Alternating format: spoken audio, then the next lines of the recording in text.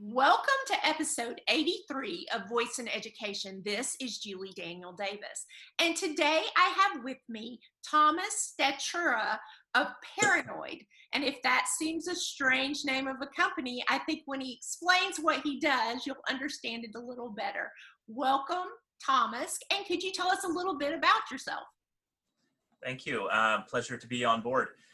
The company is focused entirely on privacy. That's all we do.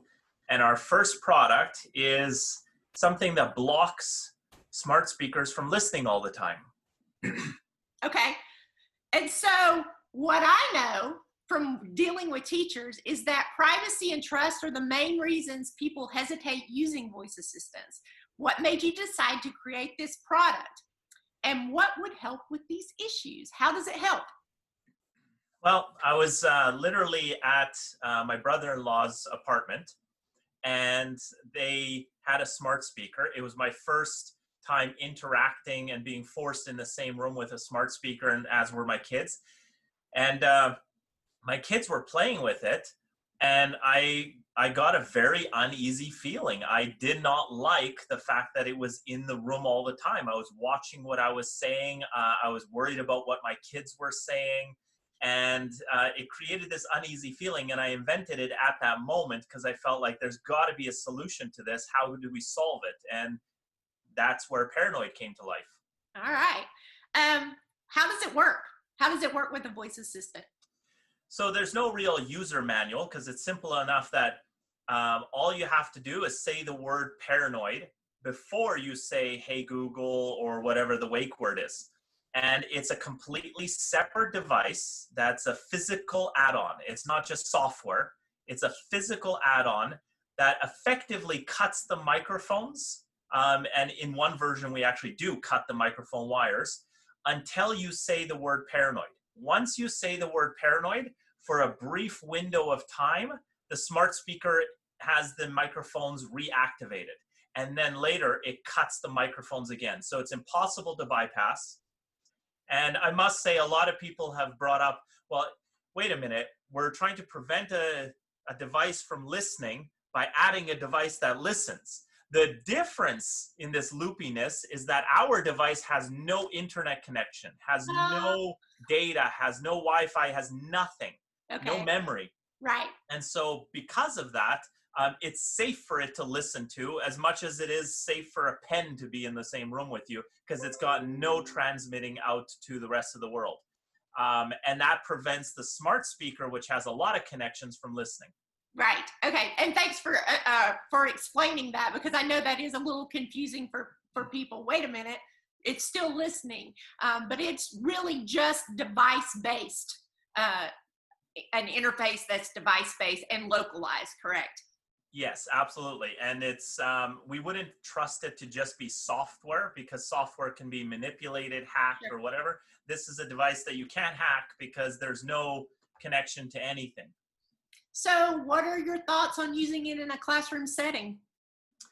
I know that there's regulatory rules, and there always have been, and they're working to clarify these rules, and they're trying to have extra protection in the classroom.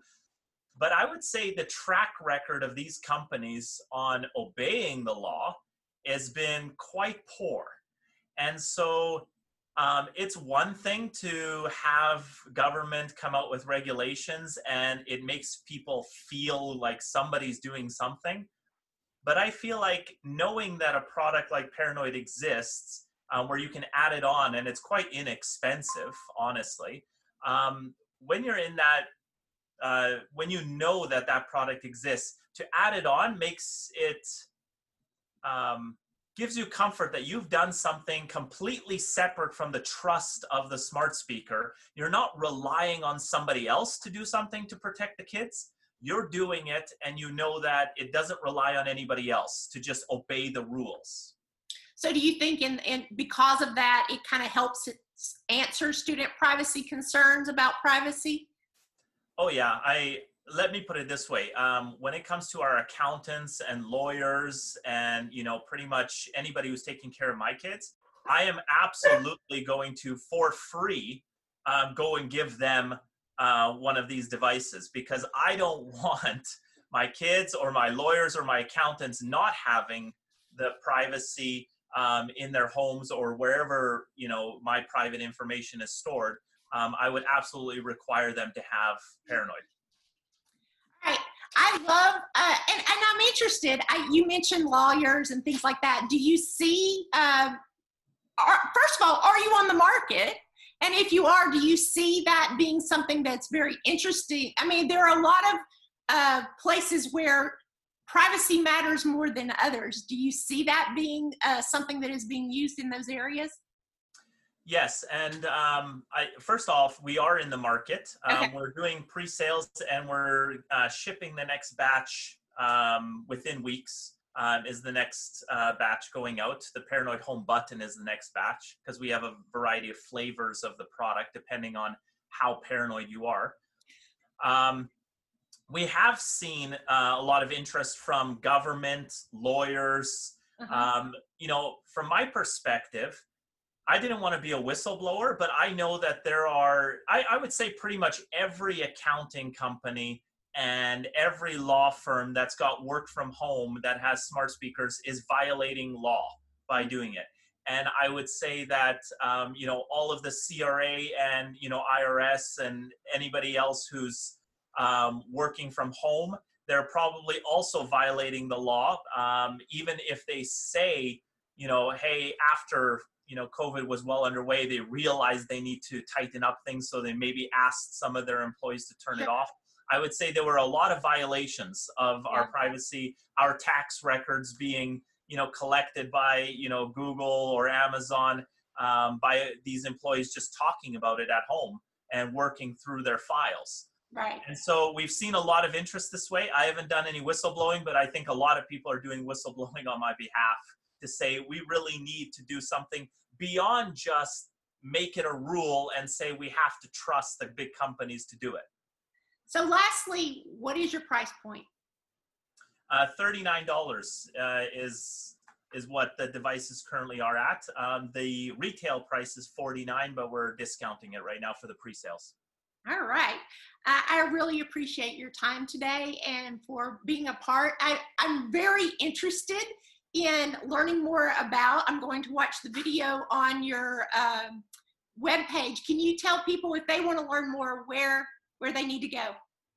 I would say the first place to go is paranoid.com. We spent a lot of money getting the domain name, as you can imagine. So it's easy to remember. And I would encourage them to watch the video. We launched an entire video studio just to promote this product. So we have some very entertaining commercials to watch on there. So educators, what I would say is the benefit of this versus you going over and manually turning off your microphone is that it's hands off.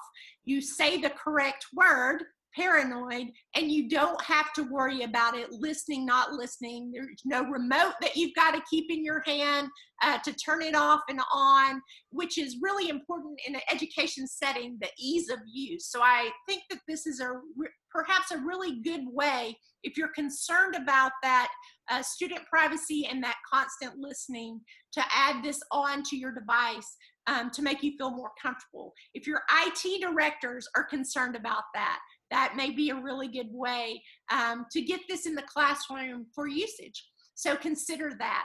Thank you, Thomas, for being with me today. I really appreciate it. Thank you very much.